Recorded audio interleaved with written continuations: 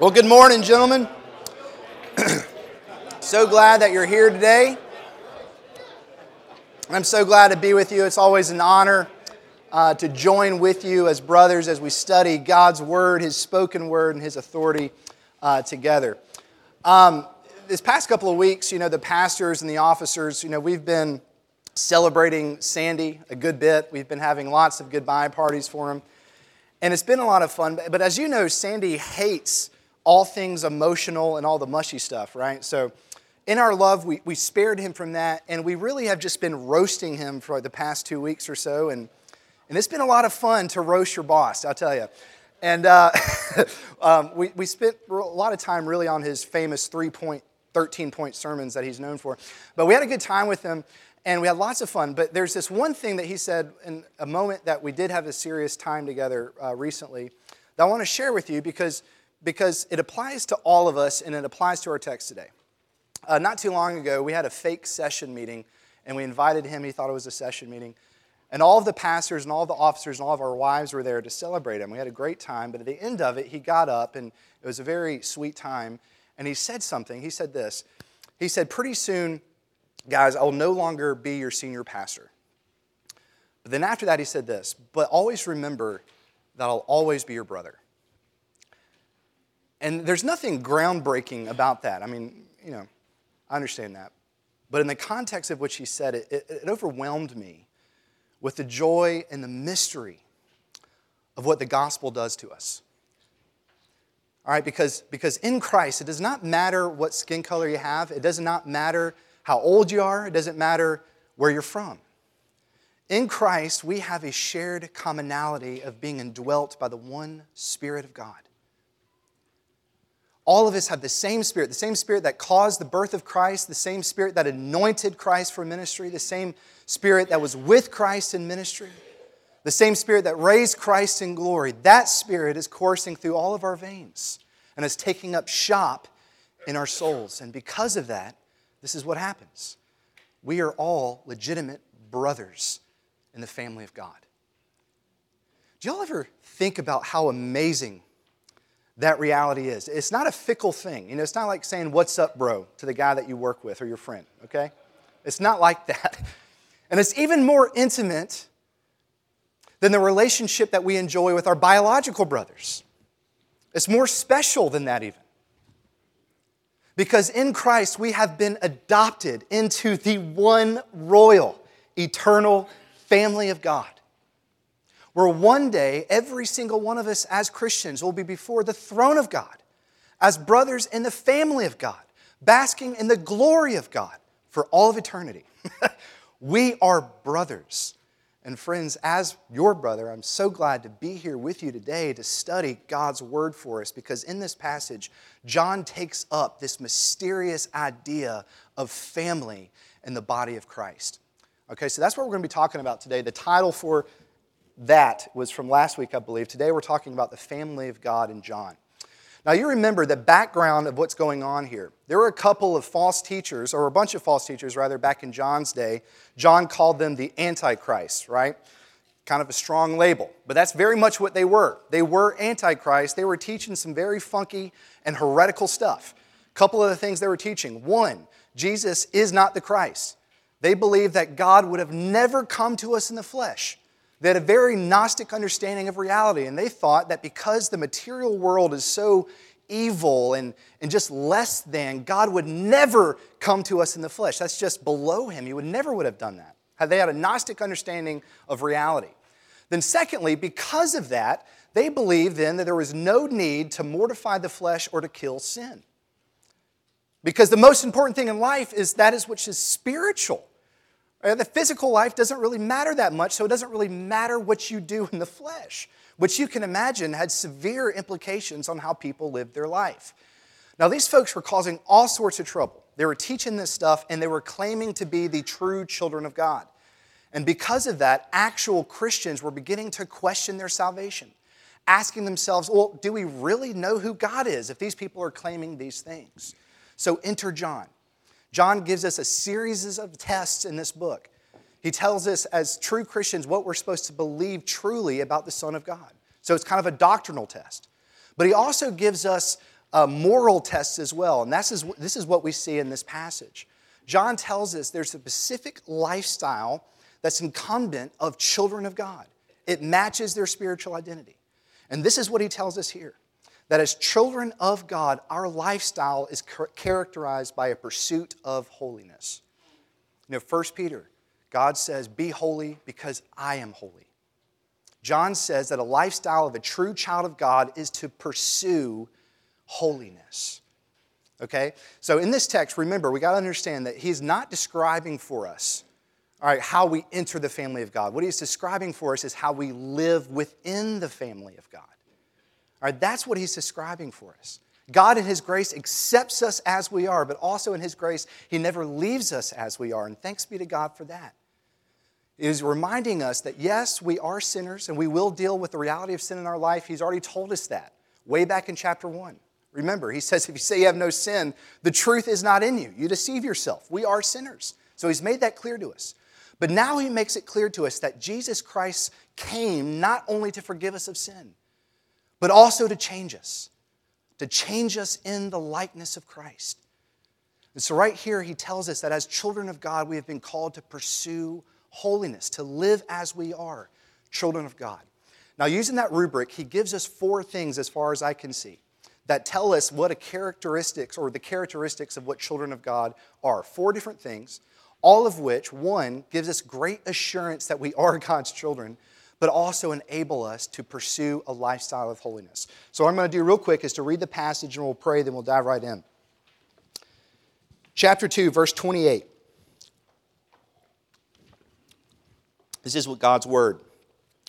And now, little children, abide in him, so that when he appears, we may have confidence and not shrink from him in shame at his coming.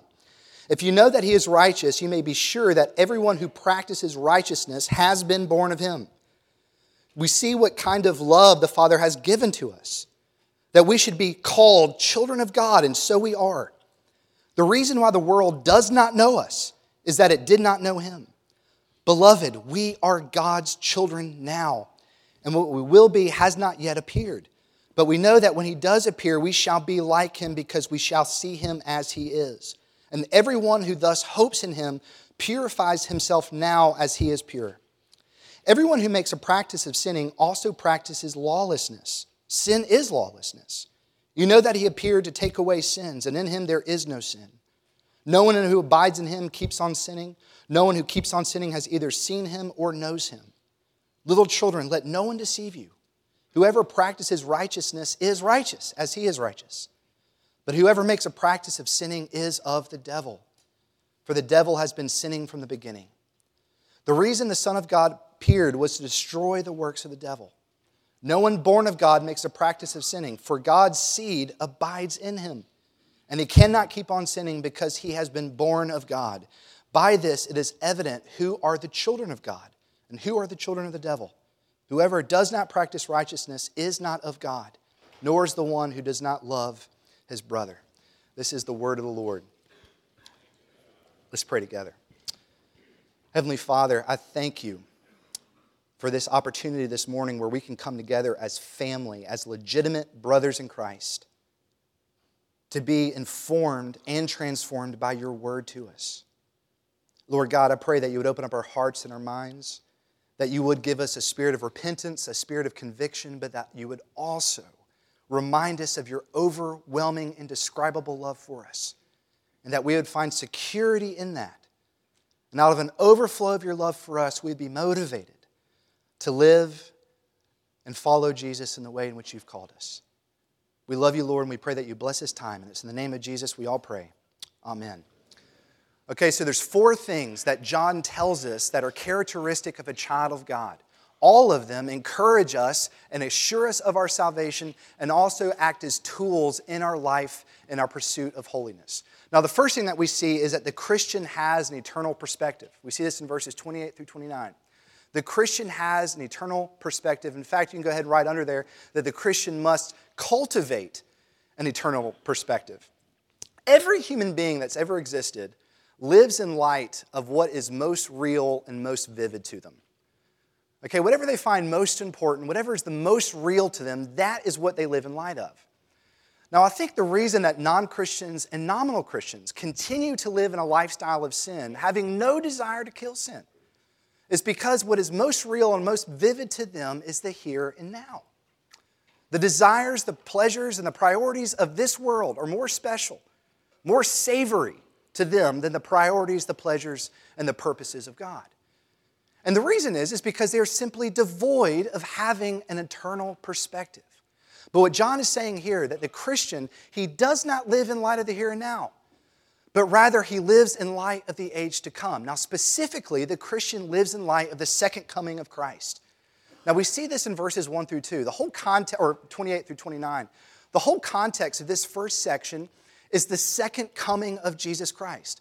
Over and over again in Scripture, we are told by God's grace that this world is not all that there is. God in His grace tells us that.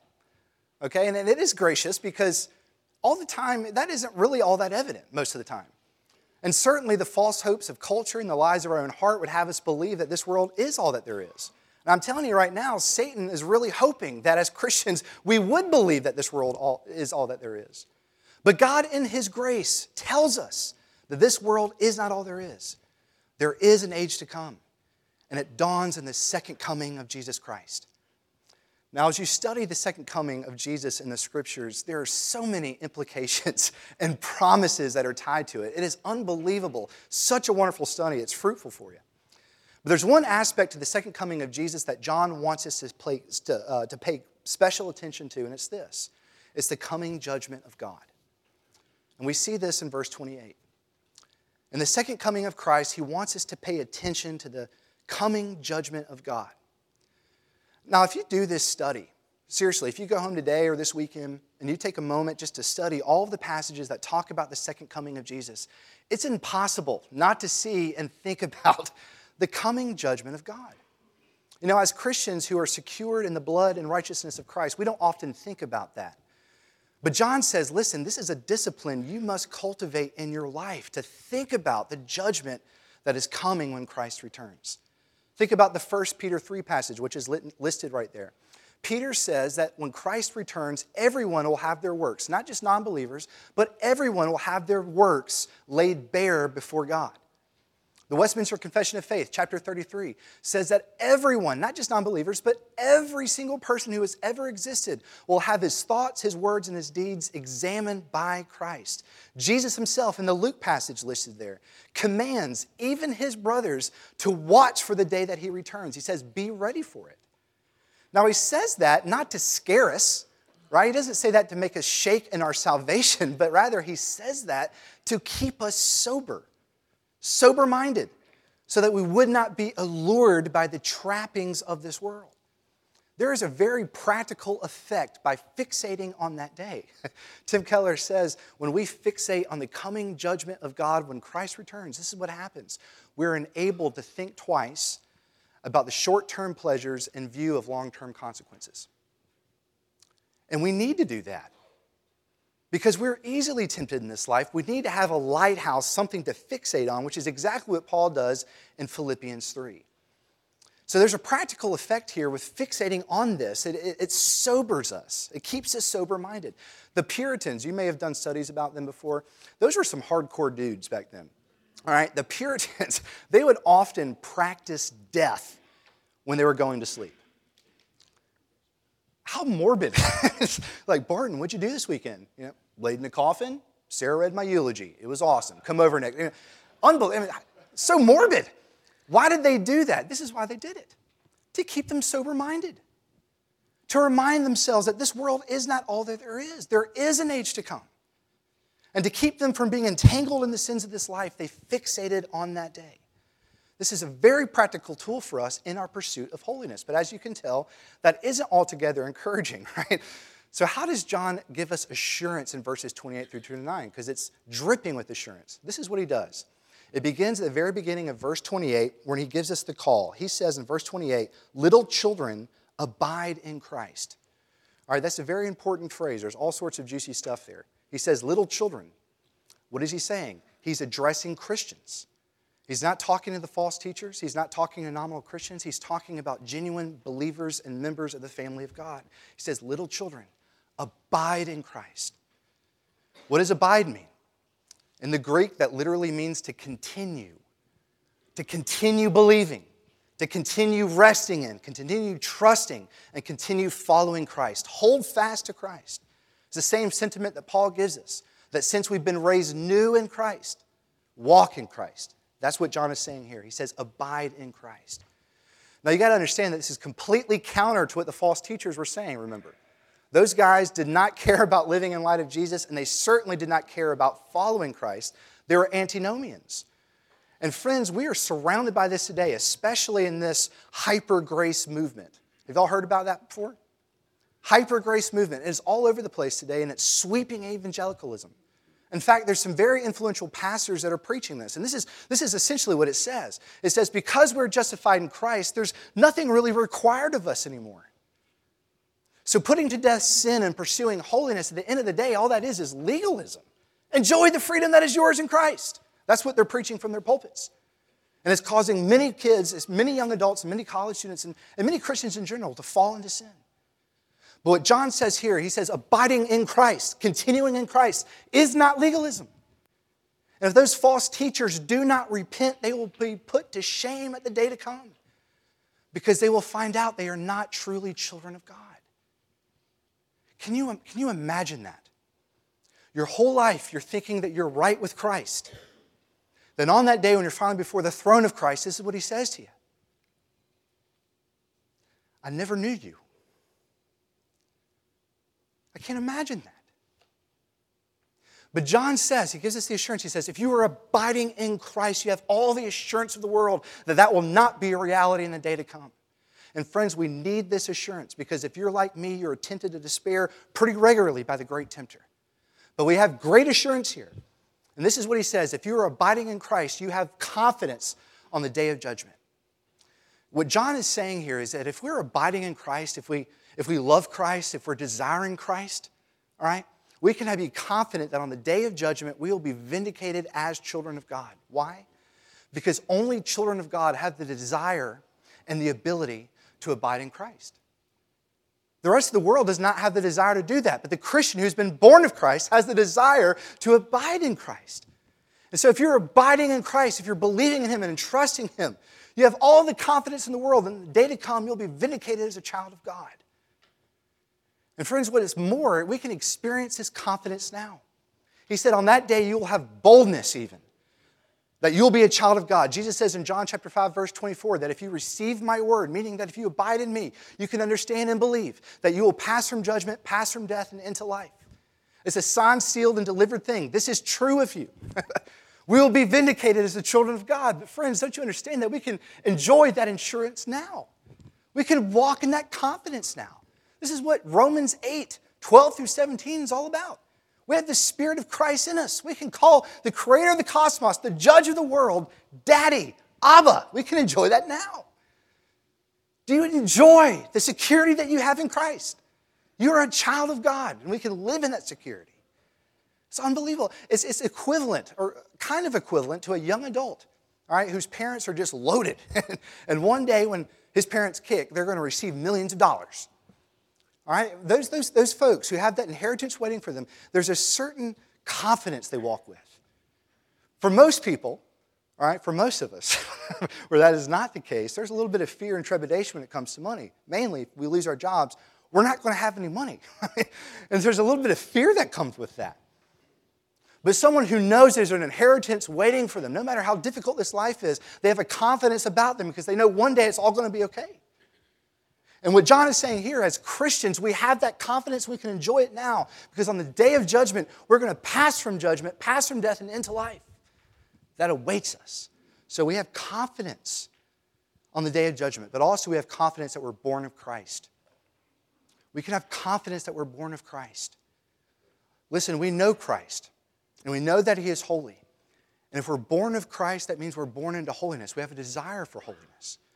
The key word here in verse 29 is that phrase, born of. All right, that's written in the passive perfect tense, which means then that being born of Christ, being born of the Spirit, precedes the desire and the ability to live righteously. So what does this mean? If you are abiding in Christ, if you love Christ, if you desire Christ, guess what? That is not of you. That is because of Christ in you, producing that within you. It's an indelible sign of God's saving grace over your life. So what is John doing for us in these first 2 verses? Number one, he's saying that having an eternal perspective is a mighty tool in our pursuit of holiness. All right, it keeps us sober-minded. And when we focus on that day, all of the false pleasures and false hopes of this world fade into insignificance in light of the coming glory. All right? Secondly, though, when we abide in Christ, we're given all the assurance that we need to where we can live confidently now as sons. Because the only reason we can abide in Christ is because we've been born of Christ. So one, Christian, and your pursuit of holiness, and our job together is to pursue holiness as the sons of God, have an eternal perspective. Now, secondly, in verses 1 through 3, John says the Christian is awed by the Father's adopting love. Okay, right under that, say the Christian needs to cultivate an awareness of God's adopting love for us. I think one of the reasons that as Christians, legit Christians, sometimes we can toil in sin. You know, we all struggle with doubt. I think one of the reasons we do struggle with doubt and sometimes even disbelieve the promises of the gospel, we all do this, is because sometimes we have a very anemic view of God's fatherly love for us. We have an anemic view. Listen, all of us have been burned before in our relationships. Has everybody been burned before in a relationship in this life? Of course we have. We've been burned by many relationships in this life. And sometimes we impose those experiences on our relationship with God. And we think, well, maybe God's love isn't unconditional. Maybe my status as a beloved child of God is in question. We think that way sometimes. Well, maybe God's commands for my life aren't the best for me because there's been plenty of people who've been manipulating me in the present. Maybe God is doing that. Sometimes we think that way. Sometimes we disbelieve His promises because, like the promises we have in this life, maybe there's strings attached to those things.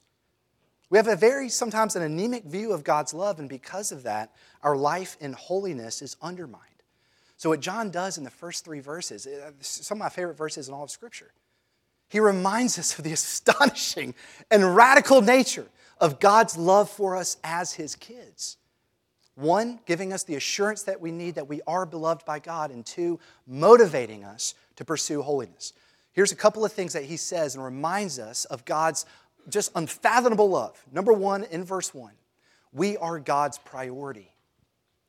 Listen, you are not an afterthought to God. You are His priority.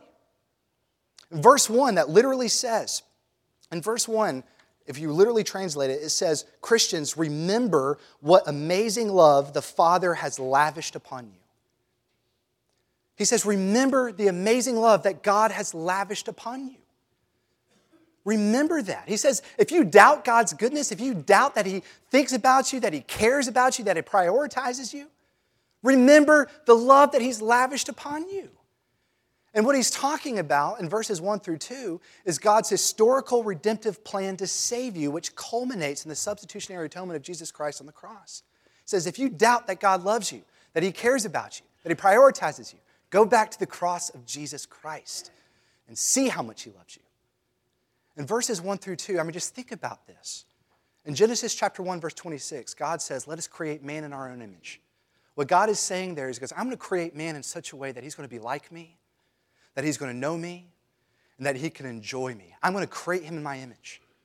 He did that in creation for you to be in relationship with Himself. Of course, you get to Genesis 3, and Adam blows that whole thing up, right? And drags us into sin, and we become less than human. But still, God's purposes are not thwarted. We see in the New Testament that when the time was right, God sent His only begotten Son, the perfect man, the perfect human, to redeem all that Adam had forfeited. And that whoever believes in the Son comes into relationship with Him and is transformed into His image. This is what Paul says in 1 Corinthians, 15:49. He says, just as we've been born into the image of Adam, so now we bear the image of Christ. The purposes of God in creation and redemption is for you to be in relationship with Him. This is what we're told in Ephesians. Or Romans 8:29, he says, "For those whom he foreknew, he also predestined to be conformed to the image of his Son in order that he might be the firstborn among many brothers." In creation and redemption, God has prioritized you to be in relationship with him. Friends, this is amazing. And what's even more amazing is that he initiated that, not you. He did all this not because he saw anything awesome in you, but he did this in spite of all of our ugliness and all of our sin. He chose in his love to lavish upon you his unmerited love so that in his love you might be transformed into the image of his Son. And this is what John says, Christian, understand this. We are his. In his love, God has adopted us. Now, the second thing he wants us to understand about the amazing love of God is that as his children, we've been given unimaginable blessings.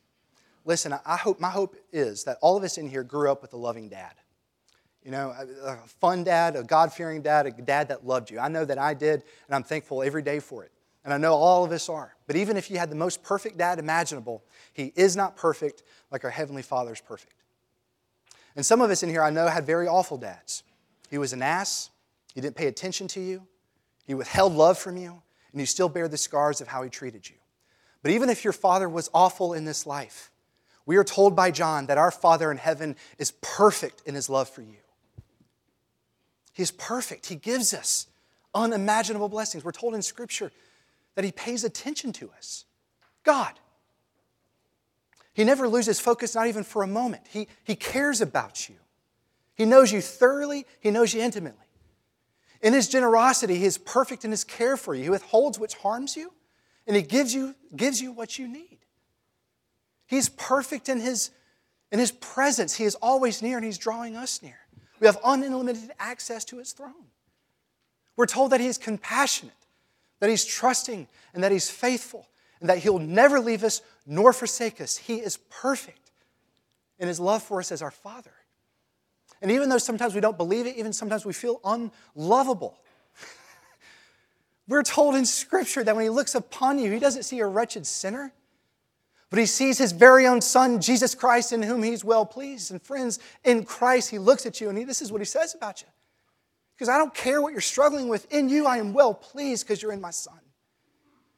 That's how our Father in heaven loves us. But as amazing as that is, what John says here in verse 2, that the fullness of our adoption as sons is not even imaginable of what it would be like when Christ returns.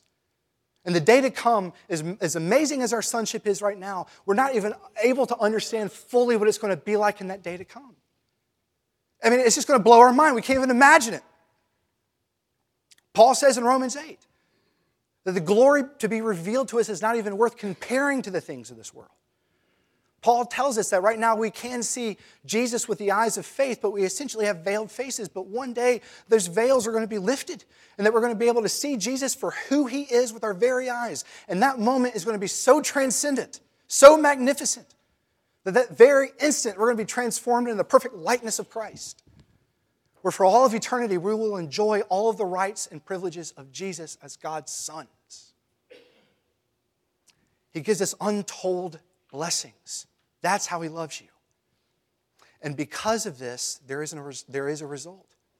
Because of this, our pursuit of holiness, our motivation is no longer to earn God's favor, but it's to live in response of it.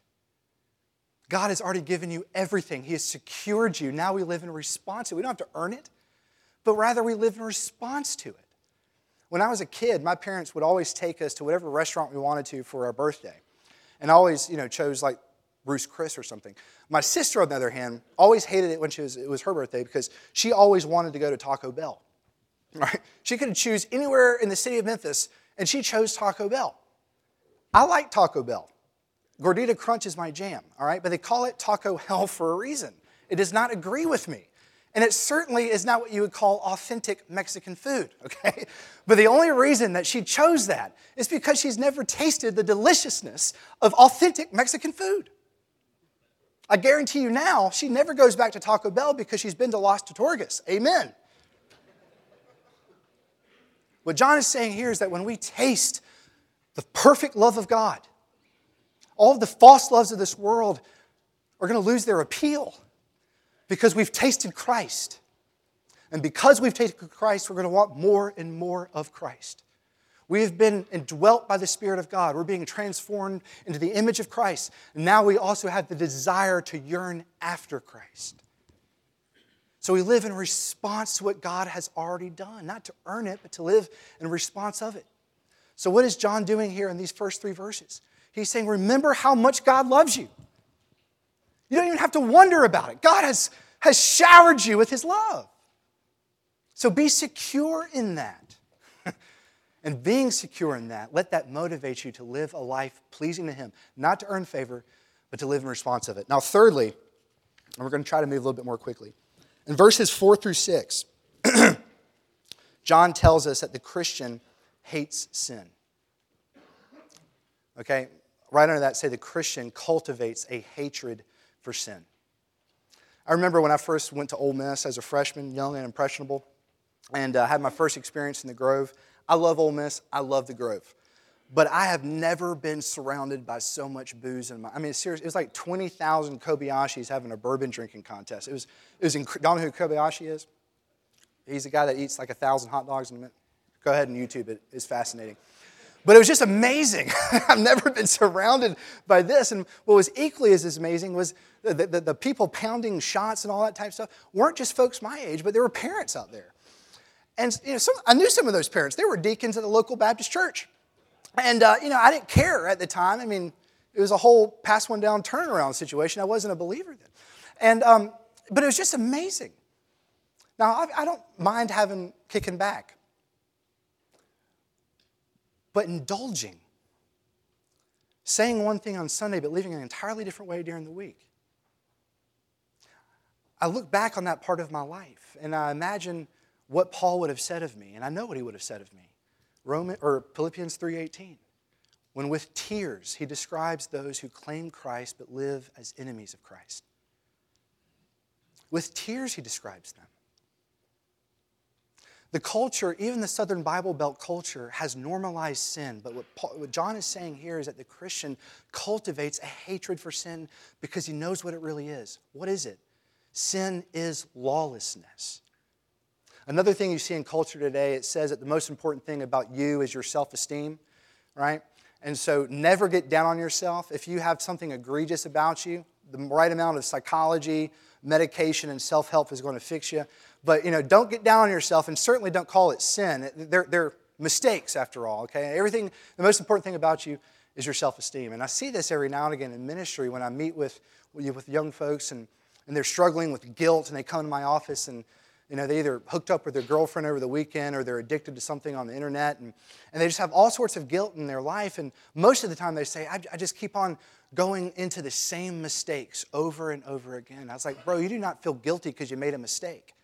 I'm wearing 2 different colored socks right now. I don't feel guilty about it. All right? We don't feel guilty about mistakes. You feel guilty because you're rebelling against God. We can't call sin mistakes. We've got to call it for what it is. We call it sin. And friends, this is what sin is. It's lawlessness. John wants to make us sure that we understand the reality and how treacherous sin is. It's lawlessness. Now, what that does is it removes our ability to treat sin as personality disorders or being an introvert or an extrovert. It prevents us from treating them as mistakes. It's rebellion. And by using the word law, he tells us that there is a lawmaker, right? So when we make our mistakes, we're not just transgressing a principle, we're transgressing the lawmaker. The God who's gone to infinite lengths to show us that He loves us. So the Christian hates sin because he understands what it is. It's lawlessness. It's nothing to fool around with.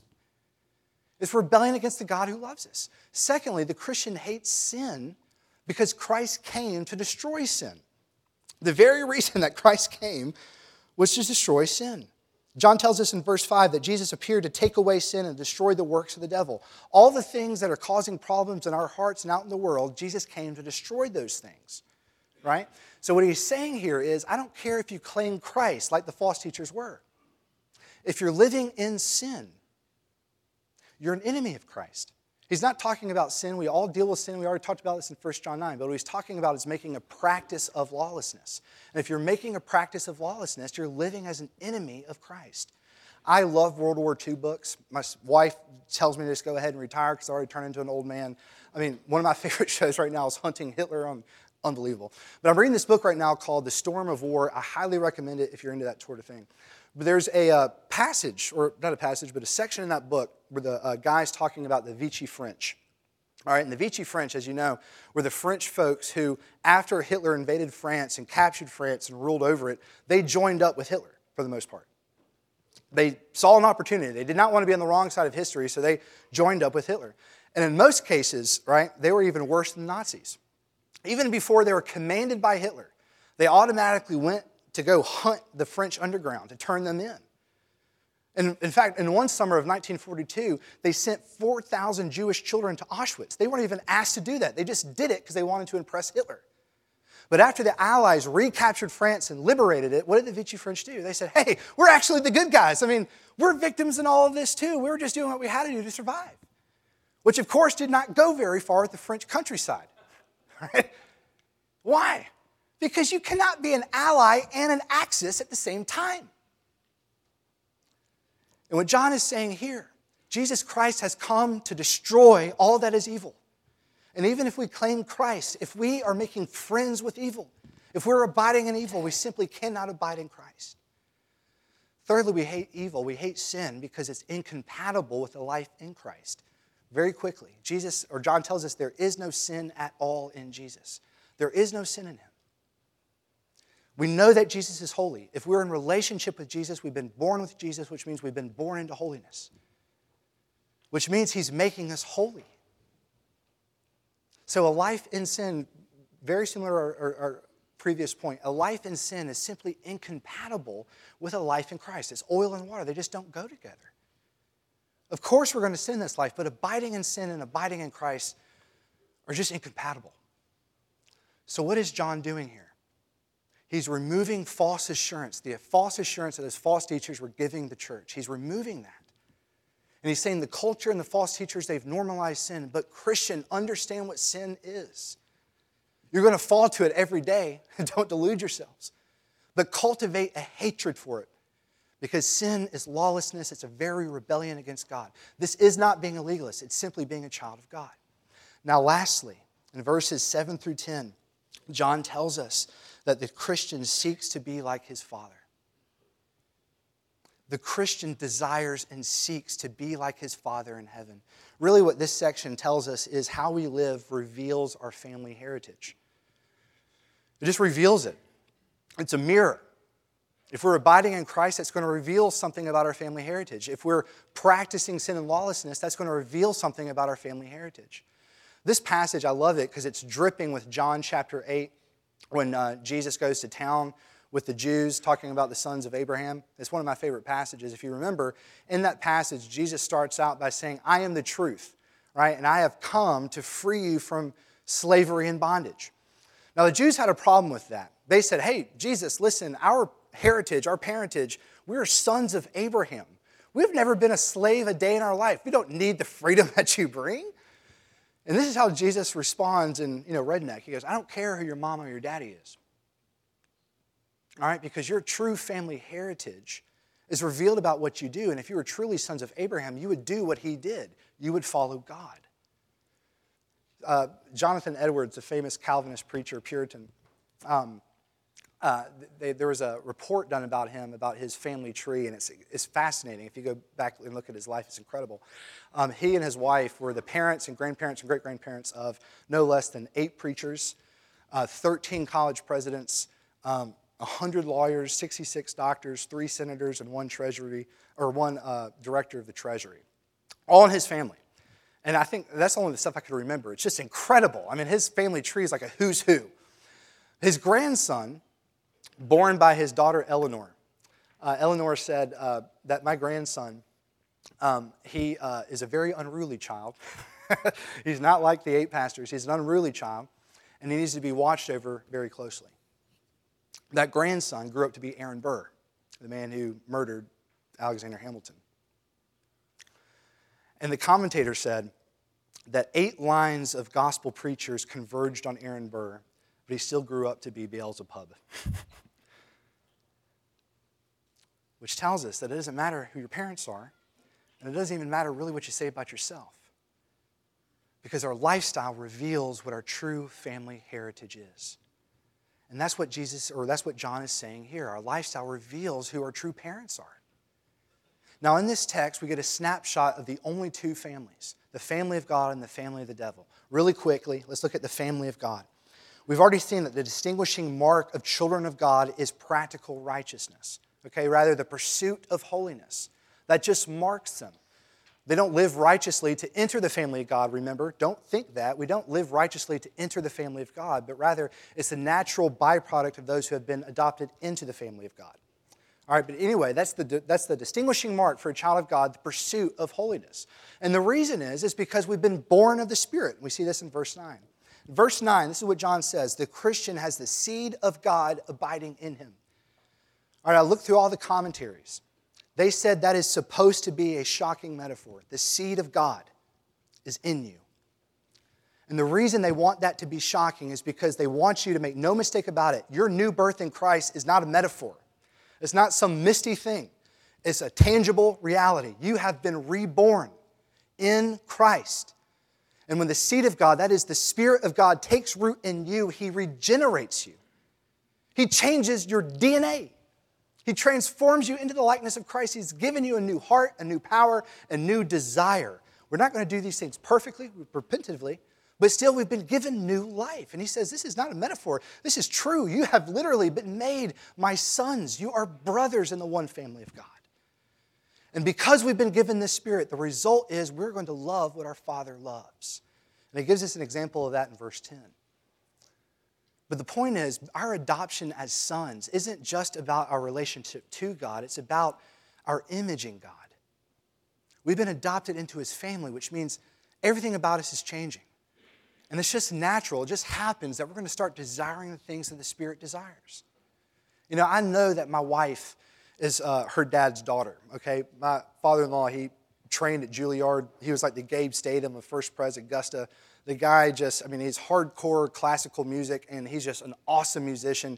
Listens to Bach in the radio, one of those type fellas.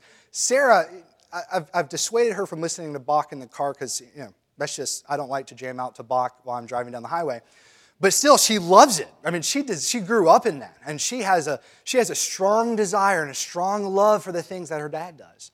And it's very easy to tell that, you are related to your dad because y'all have the exact same desires. I can know that I'm my father's son because we have the same type of desire and love for John Wayne movies. I know everything there is to know about John Wayne. Trivia. His true name was Marion, which is kind of weird, but it's true.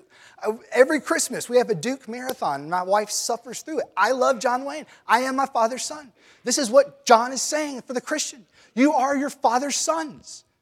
And you're going to desire the things that your Father desires. You just cannot help it. You've been changed, and you're being changed more and more every day. And praise be to God that we desire life. That's what God is doing in us. But on the flip side, John says that if you're not seeking to image Christ, to imitate Christ because you don't have the Spirit of Christ, you're not sitting in neutral. There's only 2 families, the family of God and the family of the devil. And this is the distinguishing mark of those in the family of the devil. The practice of lawlessness. And the reason that is so is because that has been the desire and the practice of Satan since the beginning. You remember what Jesus said in John chapter 8, the passage I referred to just a second ago, in verses 43 through 44. He's talking to the Jews and he's saying, if you do not hear me, if you do not find what I'm saying to you appealing, if you're not abiding me, then you're not of Abraham and you're not of the Father, you're of your father the devil. Because from the beginning he has been a murderer and he's the father of lies. Now what he's saying is not that all non-believers are devil worshipers. But he's saying that if you do not belong to Christ, the only other alternative is that you belong to Him.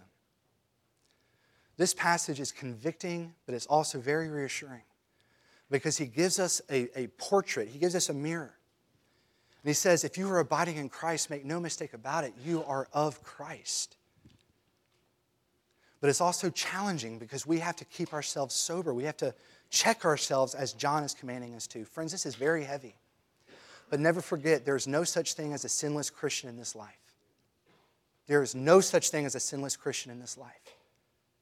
God in His grace accepts us as we are. But it's also in His grace that He does not leave us as we are. He's changing us into the likeness of His Son. And what John does here is he gives us 4 tools, all of which assure us and also help us to live this life of holiness. Christians, cultivate an eternal perspective. Understand, don't live like the world. This world is not all that there is. There is an age to come and it's going to be glorious. Fixate your eyes upon it. Understand what sin really is. It's not a mistake. It's not something to laugh about. It is rebellion against God. Cultivate a hate for it. That's not legalism. That's just being a child of God. Christian, by the Spirit, follow in the pattern of Christ. Seek to image Him. This is happening in you anyway, so give into it and live as He's transforming you to be. But most importantly, Christian, by the power of the Spirit, abide in the love of God as revealed to us in the gospel of Jesus Christ. Rest in it. Abide in it. And friends, as we do, this is what's going to happen. It's what Paul tells us in Galatians 5. It's what John is talking about here. As we abide in the Word of God and be overwhelmed by His love for us, the lesser pleasures and the lesser loves of this life are going to lose their grip on you. And your desire and your appetite for Christ is going to grow. And you're going to fall more and more deeply in love with Him. And day by day, He's going to transform you, the Spirit, into the image of Him who you behold, Christ. John says, little children, Christians, brothers in the family of God, abide in Christ. And friends, it is such a privilege to be able to do that with you. As we struggle to do that together, let us always believe and remember that the promises of Christ are irrevocable. They're ours. And we have that wonderful promise in Philippians 1:6 that the good work that Christ has started in you, He will bring about to completion on the day to come. Let's pray. Heavenly Father, I thank You again for this time, and we all thank You for the gospel of Jesus. In Your goodness and Your kindness, not because of anything that we have done or that You have foreseen in us, but in Your love, You have chosen to lavish us with Your unmerited love. You have transferred us from the kingdom of darkness and You've brought us into Your kingdom of light. Father, You have made us Your family and Your sons. And Father, we pray that by the power of the Spirit, that reality would become more and more tangible and more real to us every day. That we would fall more and deeply in love with Christ. That we would understand Your love for us, and being motivated by that, we would seek to follow You together. We pray this in the blessed name of our risen King Jesus. Amen.